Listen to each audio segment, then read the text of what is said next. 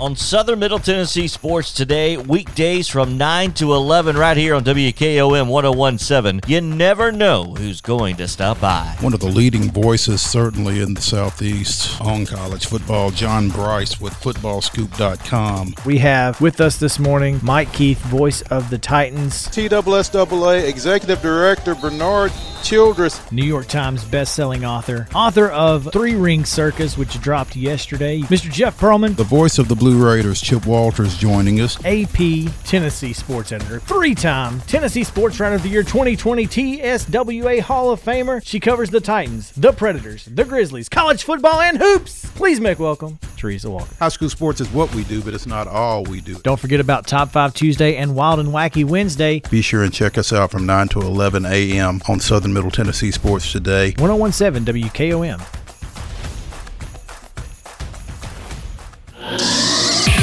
Parks Motor Sales in Columbia has a large assortment of quality new and pre-owned cars, trucks, and SUVs, a trusted sales staff, and financing plans that fit any budget. Visit Parks once and you'll quickly discover why people all over Middle Tennessee have been buying vehicles there for more than 60 years. And factory-certified technicians can service and repair your vehicle as long as you own it. Go to parksmotorsales.com or stop by the lot at 919 Nashville Highway and take a test drive today. Covering the teams you care about, it's Southern Middle Tennessee Sports Today. Once again, with Mo, here's Chris. Now we get the reaction of someone who knows a lot more about it than we do. Former Tennessee Vol sideline reporter and been covering college sports for more than a couple decades. From footballscoop.com, John Bryce joins us now on the Parks Motor Sales Hotline. John, welcome in. Always good to join you guys. Thanks for having me. John, we appreciate you taking some time. I know it's been a busy 24 hours or more for you, but, you know, as the smoke begins to clear in Knoxville with the hiring of Josh Heupel. Heupel.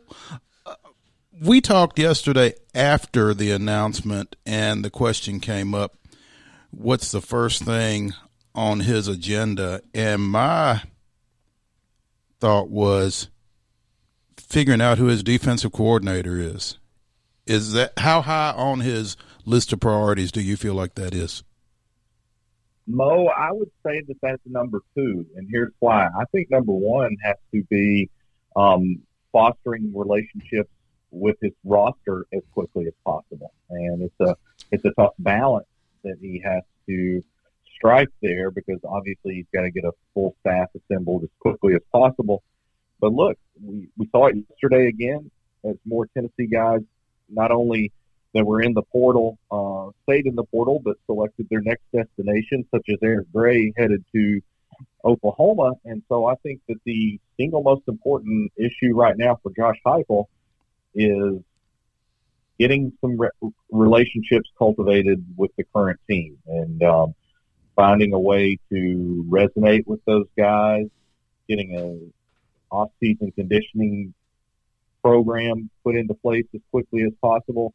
Talked to people on campus who said that the previous couple of weeks there hadn't been any kind of plan laid out for the conditioning that is normally taking place by now. And then, look, there's nothing normal about how things are going right now, even without a coaching search, because of the fact that school started a little later. There's not going to be a spring break, all the other elements that are directly related to the COVID-19 pandemic. But programs around the country are already in conditioning sessions.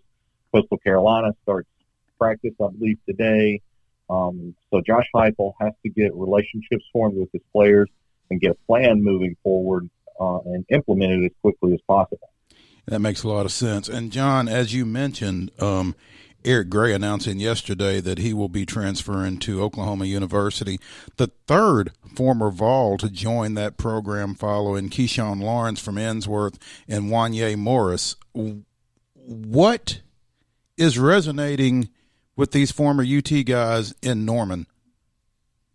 Well, Mo, it's going to be somebody you know, and it's going to be a failure of the last administration or the last coaching staff, and that is Woody Washington. From people I talked to, Woody has been extremely instrumental in recruiting these guys, and there's few things more powerful in this day and age than peer recruiting. And Woody was a standout player in the state of Tennessee, went to Oklahoma, has been a great contributor for the Sooners, and is having success on the field, both as an individual and as a team.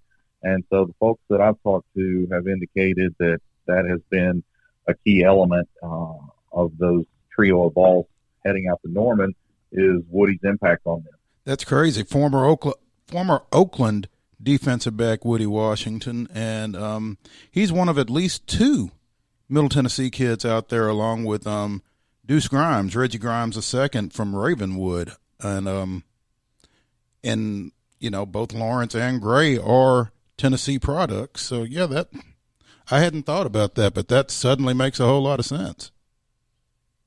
Yeah, and so again, and Josh Heupel talked about it yesterday in his introductory press conference. Among the very first things he said was talking about being visible in the state of Tennessee and putting a fence around it or whatever his terminology was. And we have heard that a lot, but I do know that Josh Heupel is going to or intending to bring some quality recruiting staff people with him that understand the state of Tennessee and have recruited in the state of Tennessee before.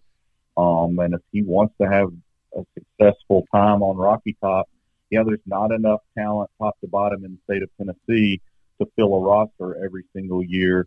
But it's so much better now than it was 2 decades ago on a consistent basis that you may not be able to fill out your roster with entirely Tennessee kids, but you can get yourself fired if you miss on a bunch of Tennessee kids. No doubt there. John Bryce on the Parks Motor Sales Hotline with us here from footballscoop.com. John, a lot of folks in that transfer portal heading out of Tennessee. In this particular year, where kids are allowed the extra year of eligibility, and we have seen a ton of great prospects either reclassifying or ending up at smaller schools than they typically would have in another year. Does that make a difference come signing day for Tennessee? Will they have some more spots that these other schools will not, and they can pull from the transfer portal now that they have Josh Heupel? I definitely believe that Tennessee the urgency is not the same because of all the factors you just enumerated. And also, let's remember, the extra year of eligibility means that a lot of programs have extra spots. So there's not the hard 85 scholarship cap for the 2021 season because of the NCAA's decision to give extra years of eligibility that didn't count against the clock for 2020. So I do think that, particularly in Tennessee's case, that's an advantage because they've got a lot of spots open. But I think you'll see a lot of schools continue to comb the NCAA transfer portal over the coming weeks and months in filling out their rosters. And that's why I think that it's more important to bond with the current players and get your staff than it is to necessarily just focus solely on the upcoming signing day. Repairing or establishing relationships with the members of the current roster aside, what is the situation with regards to the defensive coordinator position, John?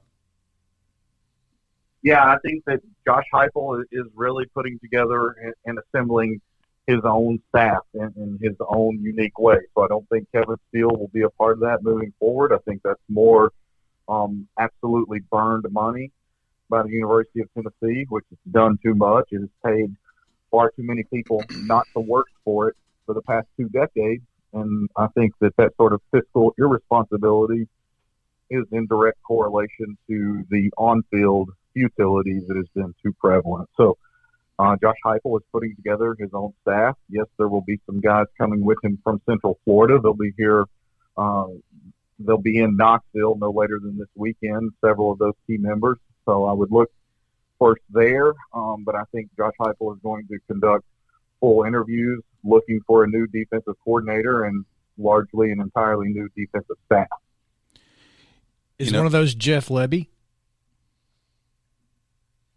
I'm sorry, could you repeat that? Is one of those folks from Orlando coming Jeff Lebby? No, I don't think so at all. Well, then what are we doing no.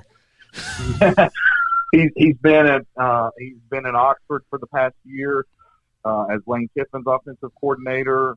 He's done incredibly well. Ole Miss just rewarded him with a contract extension in very short order, locking down both Lane Kiffin and Jeff Lebby with contract extensions and raises.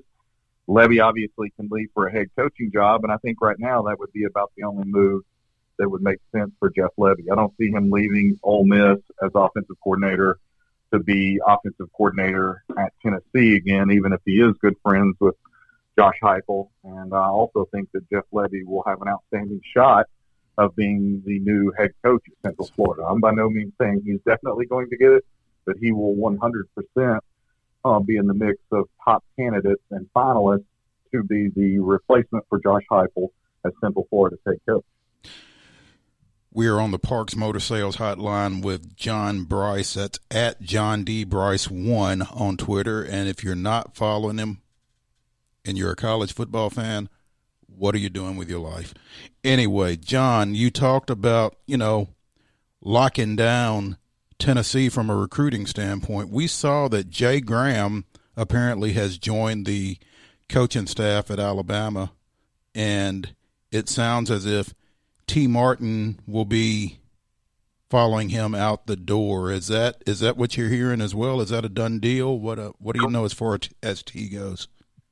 Yeah, we had written on I think Sunday or Monday about Jay Graham having the option to go to Alabama as special teams coordinator, a position he had held previously at both maybe Florida State and Texas A&M with Jimbo Fisher. But Jay Graham is frankly one of the classiest and best coaches in all of college football, and he's a guy who should also get more consideration for a head coaching job sooner rather than later. So Graham's got a great situation at Bama. I wrote earlier this week when I talked about his opportunity to join that staff and the story on Football Scoops that somehow Nick Saban might be putting together his best staff ever. He's ever. Now going ever. I really think so. He's got Bill O'Brien and Doug Marrone as two key pieces of his offensive assistant coaching staff to replace Steve Sarkisian and some of those folks who left. Both those guys aren't just former NFL head coaches. They're both also former college Power 5 head coaches. So I think that's significant. Now you add Robert Gillespie to coach running backs from North Carolina and Jay Graham, who's a great running back coach, and he's going to run up your special teams. I really think Nick Saban has put together arguably his best staff. And then as for T. Martin, his contract with Tennessee expires on the 31st, and I don't see a scenario where it's going to be renewed. Wow. Doug Marrone, by the way, son-in-law of College Football Hall of Famer and former Middle Tennessee State football coach Boots Donnelly. Little known fact there. That's good. That should be a trivia question, though. That's some good stuff. Yeah. We try. What makes T. Martin someone that you wouldn't want on your staff at the University of Tennessee? I think it's up to each individual coach as to how he fills out his staff. I thought Danny White made that clear yesterday that there would be no forced holdovers. And, there's been so much turmoil at Tennessee in recent years, but especially over the last 8 weeks or so, with the ongoing probe into that program, both internal and external from the NCAA. And, Tennessee's wide receivers didn't have a great year last year. There's some folks that would tell you they struggled to run the proper route. Only the coaches truly know that, or maybe the guys who break down film for a living, like at PFF, maybe they know that. But that's the word, is that Tennessee's wide receivers didn't perform to their capacity. T. Martin also hasn't necessarily done a great job recruiting for Tennessee. He brought Velus Jones as a transfer from USC, but he hasn't landed a bunch of the other key guys. And so I just think that, Josh Heupel is looking to go in a different direction. I'm not sure that that's a direction that they should be going in, but that's his choice, and he's got to live with it at the end of the day. It is what it is. But one other question, John. Is Lovie Smith in the mix to join this staff?